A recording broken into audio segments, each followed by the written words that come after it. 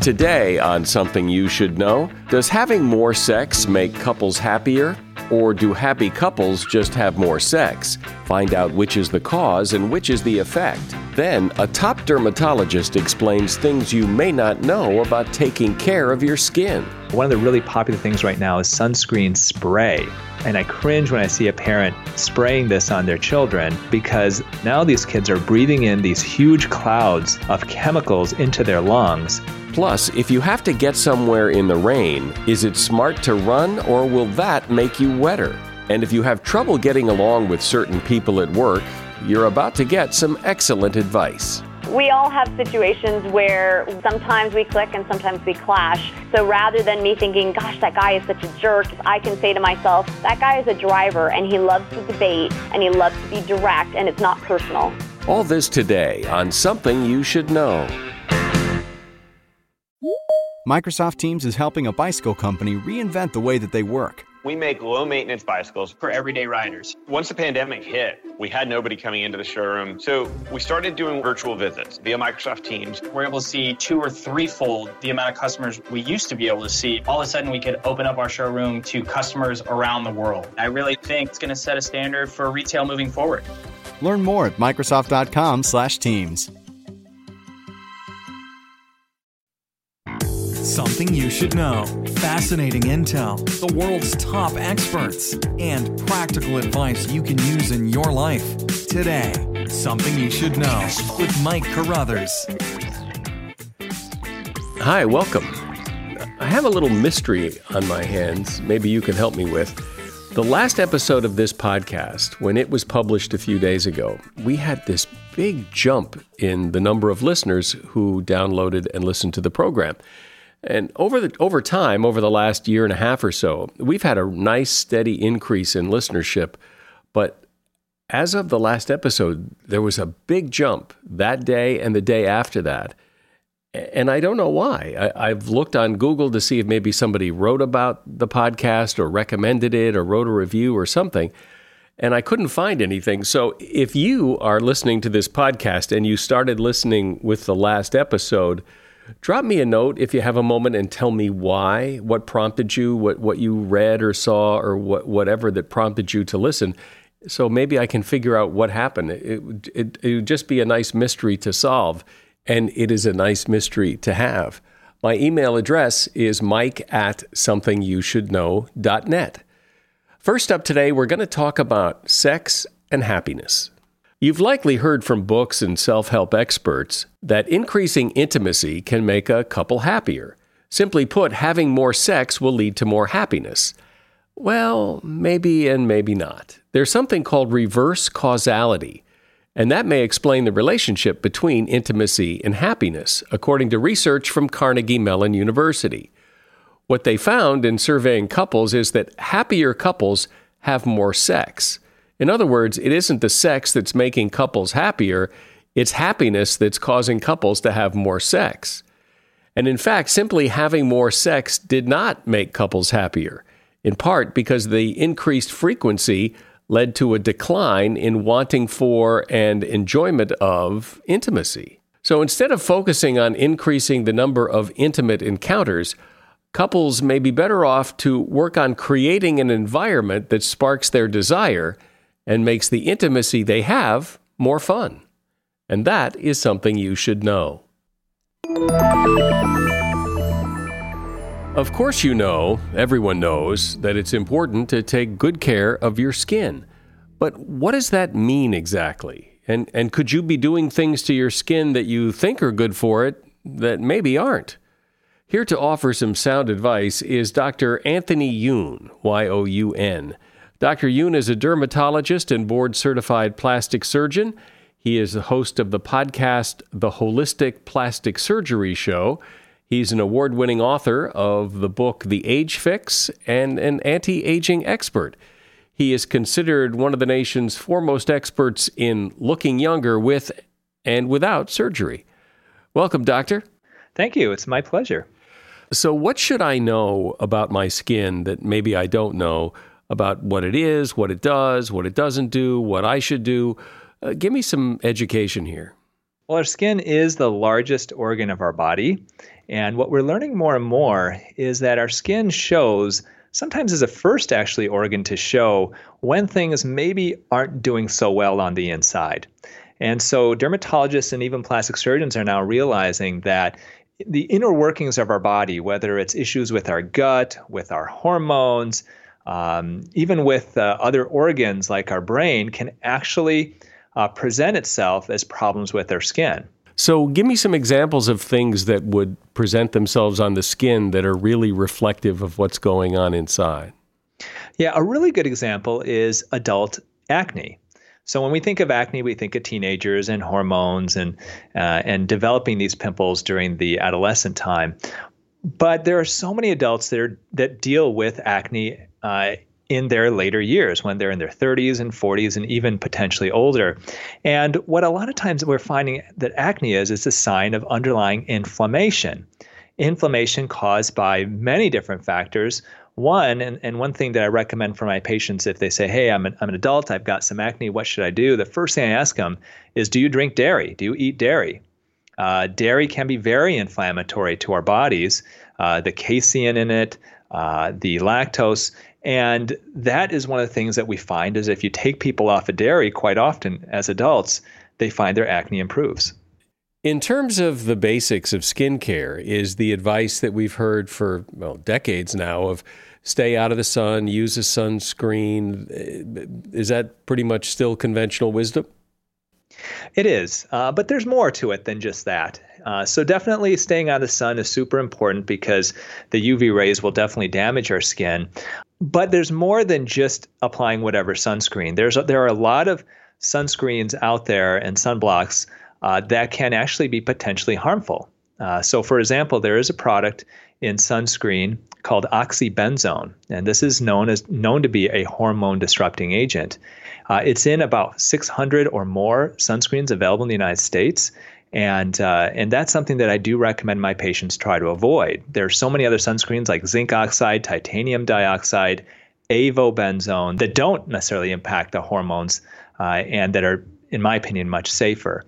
So number one, sunscreen is super important. Try to use an SPF over 30. That's what the American Academy of Dermatology recommends. But on top of that, watch what's actually in the sunscreen and make sure that if it does contain oxybenzone, it may not be the one you want to purchase, especially for your children. And then just a final quick tip, one of the really popular things right now is sunscreen spray.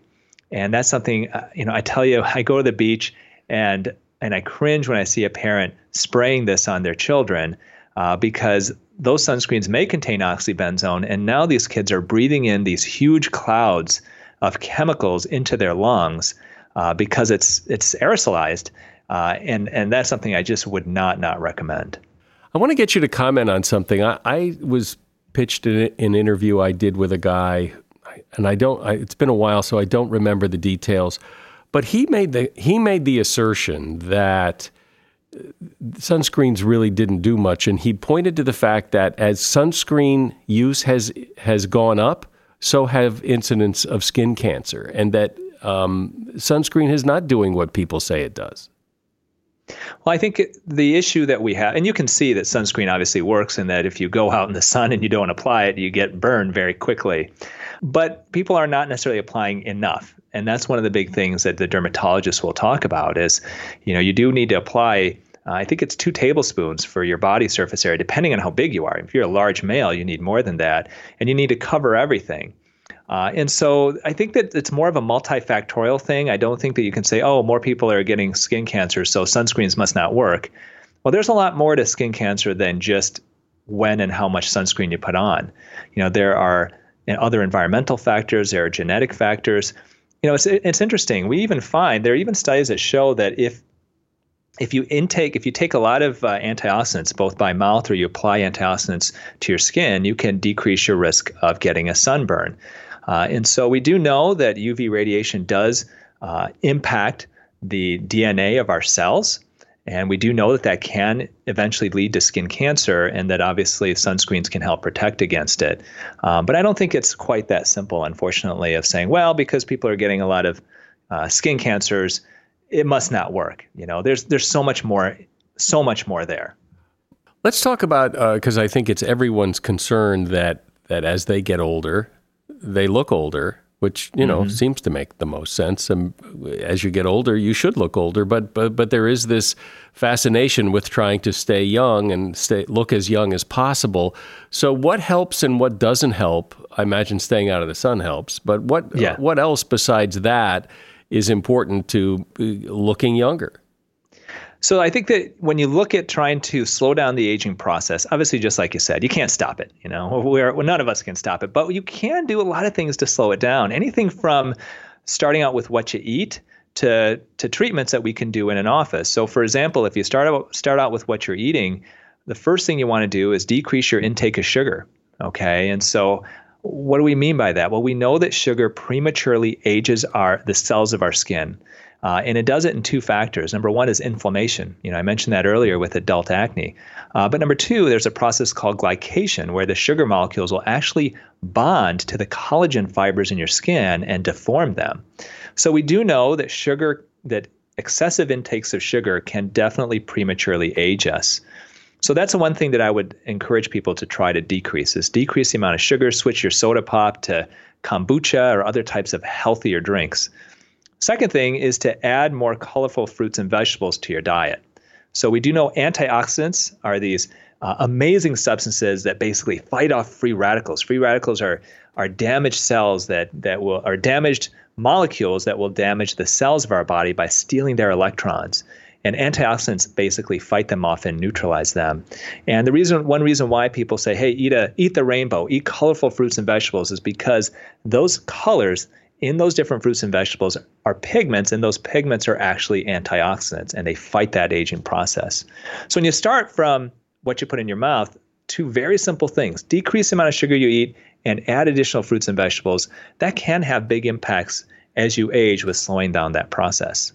And when you decrease the amount of sugar that you eat, does it reverse what's been done, or it stops getting worse from here? And there's no studies that will show how much reversal it can do. I think it will improve your health overall. So in that way, you may look at it that way, but it's not going to necessarily make age spots go away or wrinkles go away. It's going to be more of slowing down the process, versus reversing. Now, there are things we can do to reverse, and I'll mention those to you today, but those are the act of changing your diet can definitely improve your health, and that will show in your skin. And I have had patients who change their diet and you look at them and go, wow, you're glowing. It doesn't make wrinkles go away, but they just look healthier, more vibrant. Their skin looks brighter. I'm speaking with dermatologist and plastic surgeon Dr. Anthony Youn. He is author of the book The Age Fix, and he is also host of his own podcast you can listen to wherever you listen to podcasts, and it is called The Holistic Plastic Surgery Show. Do you own or rent your home? Sure you do. And I bet it can be hard work. You know what's easy? Bundling policies with Geico. Geico makes it easy to bundle your homeowner's or renter's insurance along with your auto policy. It's a good thing, too, because you already have so much to do around your home. Go to geico.com to get a quote and see how much you could save. It's Geico Easy. Visit geico.com today. That's geico.com. So you own or rent your home, right? Sure you do. And I bet it can be hard work. You know what's easy? Bundling policies with Geico. Geico makes it easy to bundle your homeowner's or renter's insurance along with your auto policy. It's a good thing, too, because you already have so much to do around your home. Go to geico.com, get a quote, and see how much you could save. It's Geico Easy. Visit geico.com today. That's geico.com. So, Dr. Youn, let's talk about reversing the effects of aging, if that's possible. What can people do? All right, so reversing, very simple things. One thing you want to do is exfoliate your skin regularly. So exfoliating basically means that you are removing the upper layer of dead skin cells. And so when we're young, our skin turns over every 6 to 8 weeks. So when we develop a new skin cell in the base of our skin, and by the time it kind of divides and goes up to the surface of the skin and it gets sloughed off, it's about 6 to 8 weeks. However, as we get older, Mike, our skin, that turnover starts to slow down. And it takes anywhere from 10, 12, even 14 weeks for our skin to turn over. And as you can imagine, that causes this clumping up of dead skin cells on the surface. And that's one reason why, as we get older, our skin feels rougher, it feels drier, it doesn't look as vibrant. Well, by exfoliating your skin, by removing that upper layer of dead skin cells, and you can do it mechanically or chemically, by removing that upper layer of dead skin cells, it actually will not only create an immediate effect of smoothing the surface of your skin, but it sends a cellular signal to the deeper layers of the skin to cause it to turn over more quickly. So that's something that if you exfoliate regularly, 2 to 3 times a week, if you've got quote unquote normal skin, maybe once a week if you have sensitive skin, that can get your skin looking healthier and more vibrant, sometimes within just a few weeks. The second thing that I would recommend as far as something you can do at home is a retinol cream. And a retinol cream, if you had to pick one anti-aging cream that is the best of all, it is retinol. It's known to reverse aging, to tighten skin, to reverse age spots, and even reverse early pre-skin cancer. So if you buy one anti-aging cream, do a retinol and apply it at night before you go to bed. Can you make some recommendations, at least in general, of products that work? Because I imagine there's an awful lot of products that can exfoliate your skin, and there's probably a lot of retinol creams. I wouldn't know where to begin. Yeah, so first thing I would recommend for exfoliation would be to, some people do like a Clarisonic type device, like a handheld electronic device with a rotating brush on it. Those can work really well to mechanically exfoliate your skin. In my practice, I usually recommend exfoliating scrubs, where basically it's almost like sand particles, but they're usually much finer, and you can scrub your face with it for maybe 30 seconds to help basically rub off that upper layer of dead skin cells. I have one on my website, dryounonline.com, that's natural, that has natural and organic ingredients that we recommend. Another way, though, that you can do it is you can go and do at-home chemical peels. There are very mild chemical peels that a lot of companies have. Some people will do it with microdermabrasion in a dermatologist's office, that type of thing. For retinol, really, the vast majority of skincare companies have a retinol-based cream. And usually they'll actually say on the actual cream that it's retinol. So just look for that. I recommend looking for products that contain natural and organic ingredients. I'm also all about cruelty-free. So look for those types of seals. Once again, I have my own product line, Youn Beauty, where we do have a nice retinol moisturizer. But once again, you can find lots of them at the drugstore too.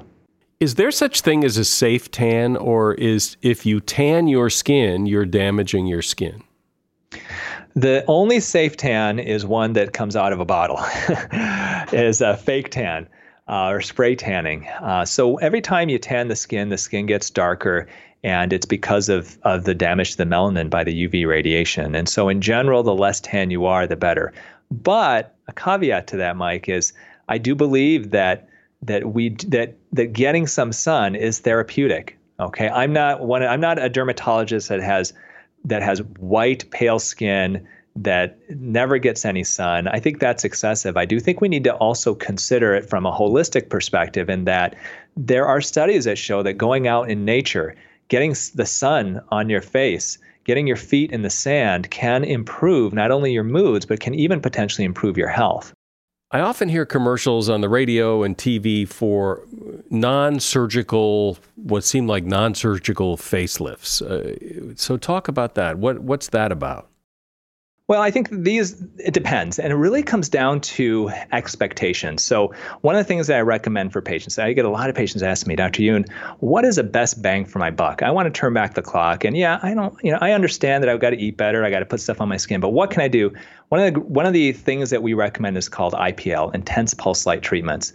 And it's similar to a laser, but what it does is it targets brown spots, sunspots, age spots, liver spots, multiple names for the same thing, to really lift that pigment and get rid of it. There are also new treatments that we can use to definitely tighten the skin. There's one called Ultherapy. So if somebody says, hey, look, I want to tighten the skin of my neck, but I don't want an operation like a facelift. Ultherapy is a treatment that uses ultrasound energy to heat up the deep skin to get that skin, the collagen, to tighten up. The important thing to realize, however, with a treatment like, let's say, Ultherapy, is that you may get some mild tightening of the skin, but it's not a facelift, and so expectations are super key. And a lot of the technology we also find it works different in different people. So somebody might do an L-therapy and say, wow, like I really got a lot of tightening out of it. Another person does the exact same procedure from the exact same doc using the exact same settings, and their skin doesn't tighten up nearly as much. And so when we go into these non-surgical treatments, yes, a lot of them can work, but you really got to be careful in making sure that your expectations are in line with what they can do, and understand that there's definitely more individual variation. If I do a tummy tuck and I say, okay, I'm going to remove a diameter of 12 inches or 12 centimeters of skin from you, then that's what we're going to remove. It's measurable, it's defined. But if we do a laser treatment to the tummy, well, we can't tell you how much it's going to tighten up. It really comes down to how your skin reacts to it. What about Botox? Where are we with that? I mean, that was, people were talking about that a lot for a long time. Is that still popular? Well, where we are now is that it still is the most popular cosmetic treatment probably in the history of the world.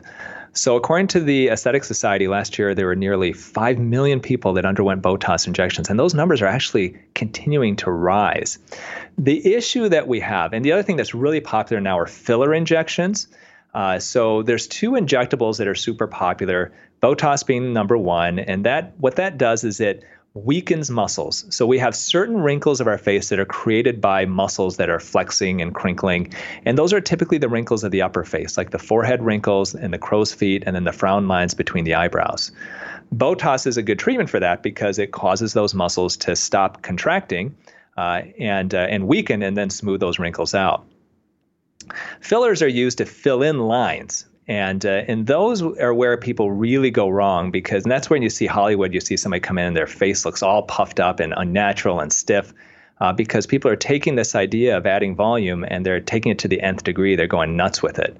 And that's where people have to really back off. I mean, a little filler may be nice, but a lot of filler makes you look plastic. And what is this filler made of? What are you sticking in your body? Yeah, there are a number of different kinds. The most common one is called a hyaluronic acid, and this is not an acid that burns you. It's actually a moisturizer of our skin, and it's synthesized basically to last anywhere from 6 months up to a couple of years. The way I describe it to my patients, it's like liquid skin. One huge reason why, if you're going to do that I recommend, is we do have an antidote to it. We have something we can inject into that area that can literally melt it away sometimes literally within seconds. Great. Well, it seems there's a lot we can do to keep our skin looking good, both from the inside and the outside. If you want kind of a summary of some of the things, I'd recommend decrease your intake of sugar, eat colorful fruits and vegetables, use a retinol cream, exfoliate regularly, and then look into maybe IPL treatments.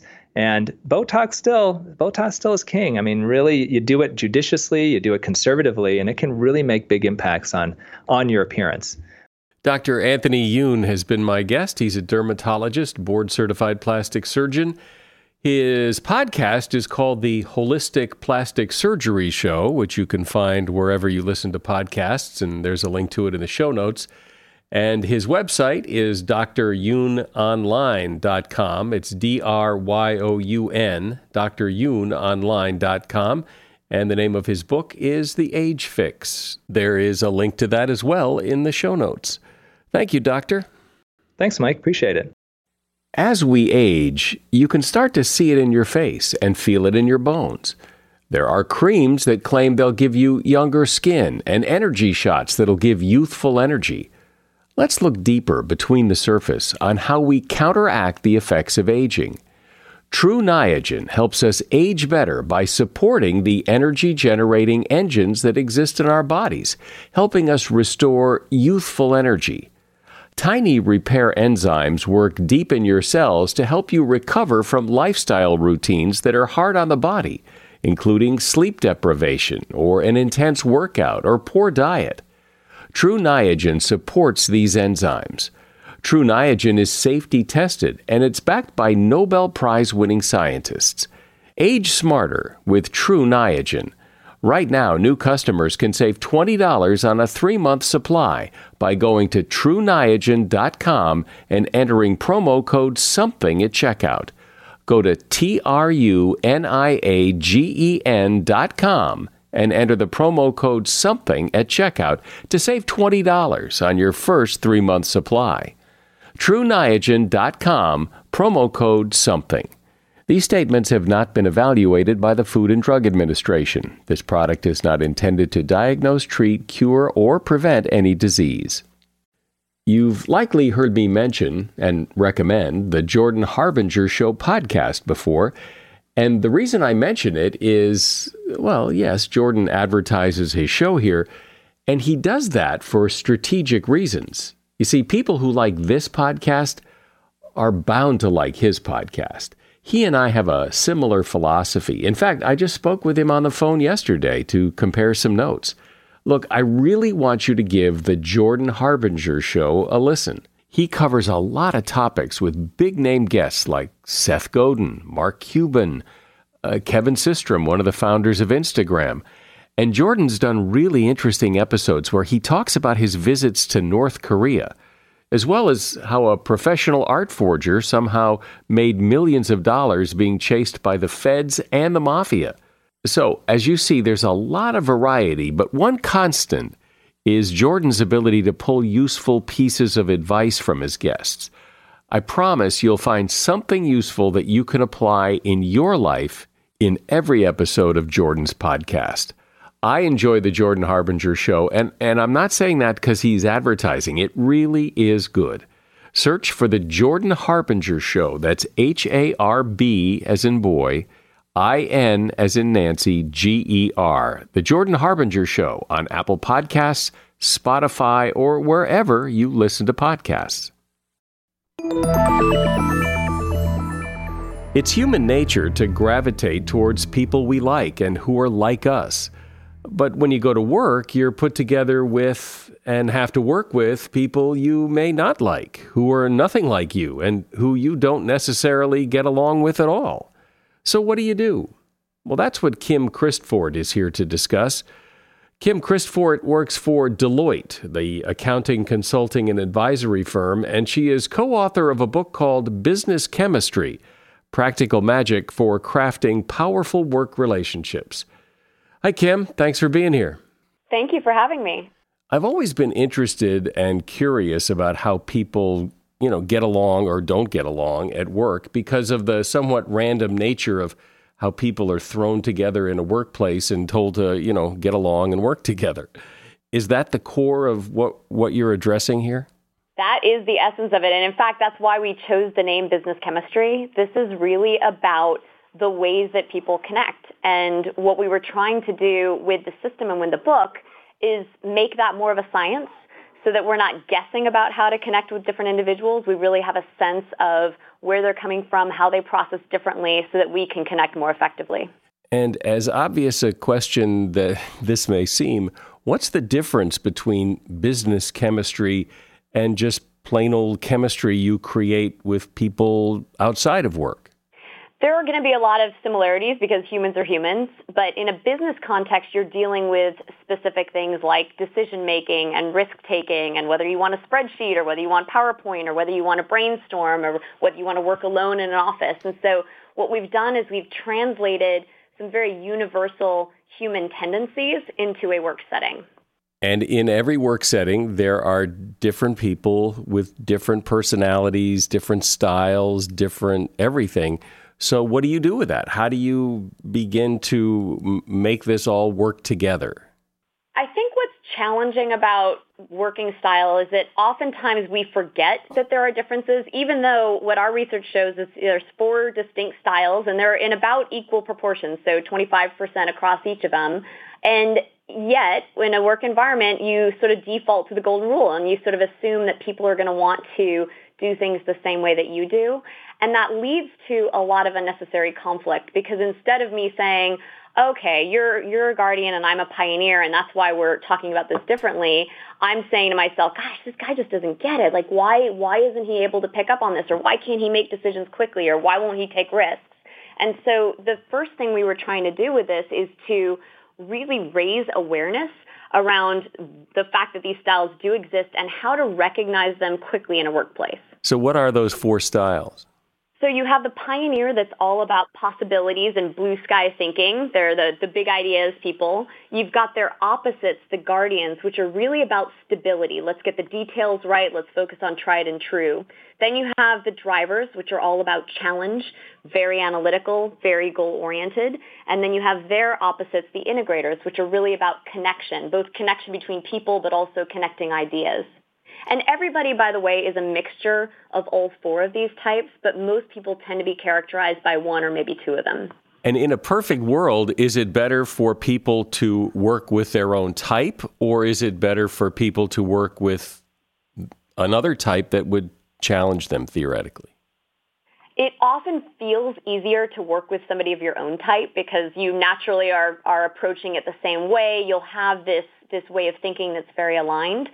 But in fact, you often get the most benefit from somebody who's different and even your opposite. I like to think about these things as, the opposites is very oppositional. It sounds conflict-oriented, but if you think of them instead as complements to one another, they're puzzle pieces that fit together. And so even though me as a pioneer, it might be easier for me to work with somebody who wants to brainstorm and come up with great ideas, I really need to partner with somebody oftentimes who's not like that. And in fact, my co-author, Suzanne, is my opposite. And that combination was partly what made our work so effective and so powerful. We each brought strengths that the other didn't have. And so when you know this, what on a very practical level, maybe an example or two would help so what do you do with it? How do you now that we know this, what's next? There's two basic ways to apply this. One is in your one-on-one interactions, and one is how you think about either the teams you're on or the teams you're leading. So in a one-on-one, you ideally want to flex and match the person and meet the person somewhere in the middle. And so for Suzanne and I, for example, I'm going to be coming up with a million ideas and quickly making decisions and throwing a lot of stuff out. And Suzanne is going to be the one who's sort of putting the brakes on and saying, let's check all this and get to the details. And so practically what this looks like is a bit of a negotiation. I'll say to Suzanne, I know that you need some time to think about this and that we have to get something done by such and such a date. So I'll commit to do that for you. And Suzanne will say to me, I get it. We don't have time to do as much analysis as I want on this. And so, we can move a little bit faster. So each of us tries to meet in the middle a little bit. It's harder in a team environment because you're not just dealing with a single other person. You're dealing with many people. And because, as I mentioned, there's a mix of all the types across the business population, chances are you're going to have multiple different perspectives in the room.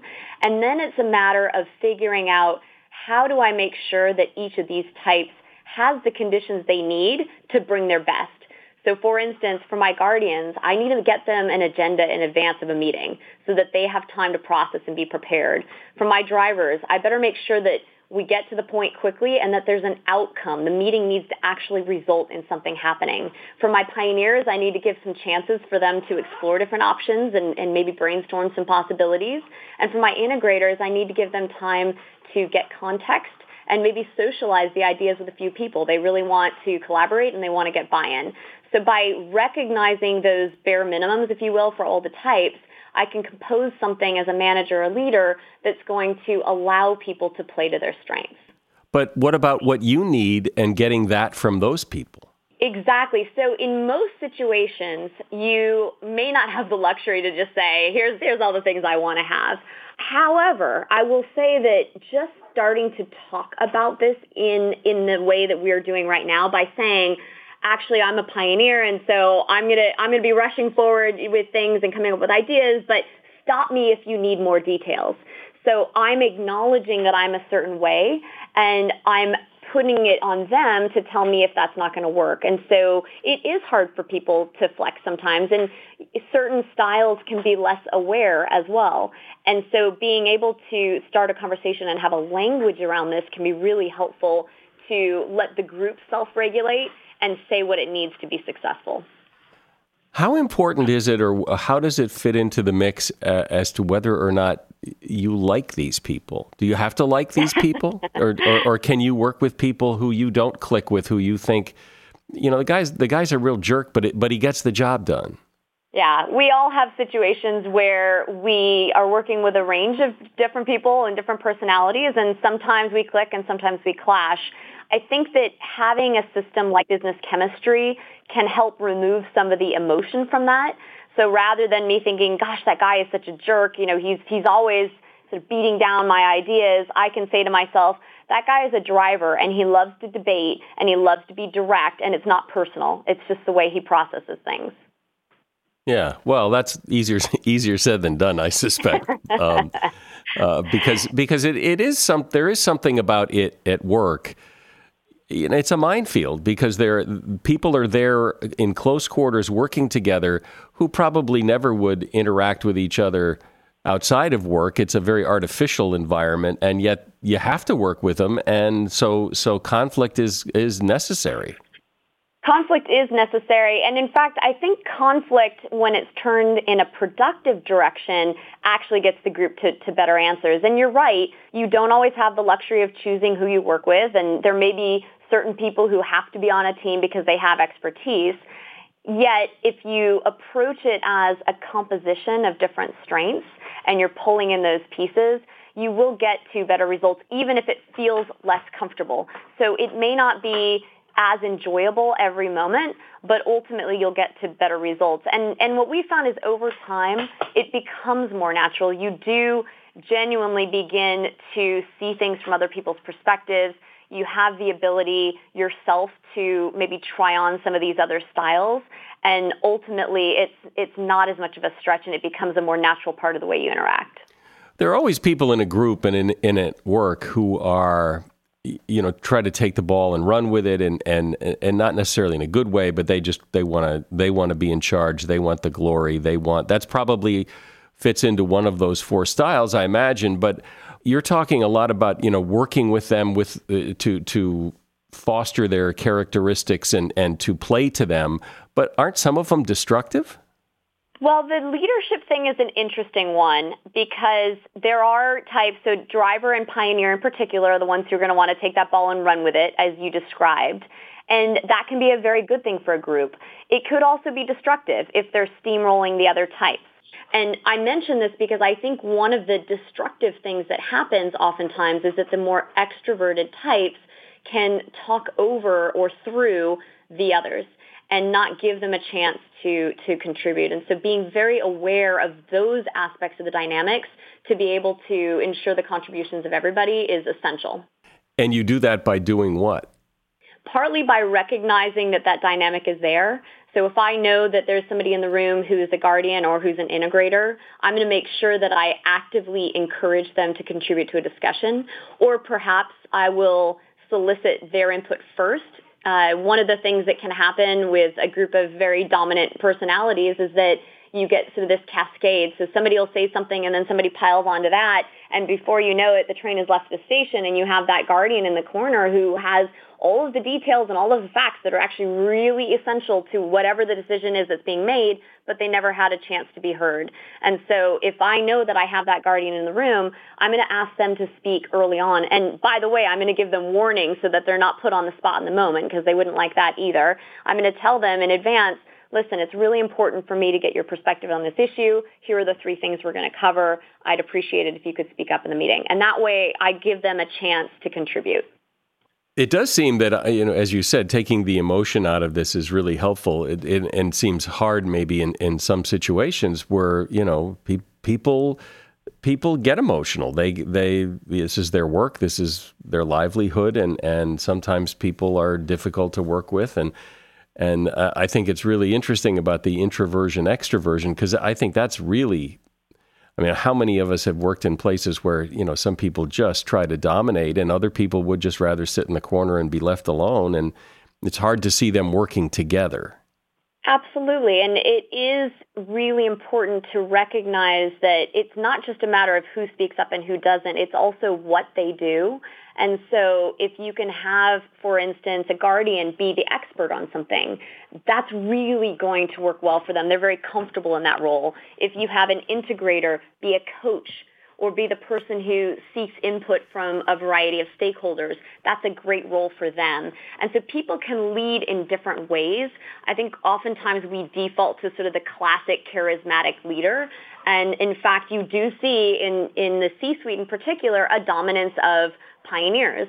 And that is fine for certain roles, and there's probably a combination of internal and external factors that leads to that. But when you look across organizations, you will see people leading in many ways with different career aspirations. And I think the trick is to, as much as possible, be able to tap into what's really motivating people and where they feel that they're strongest, and combine that to the common goals of the team. How do you identify people as one of these four primarily?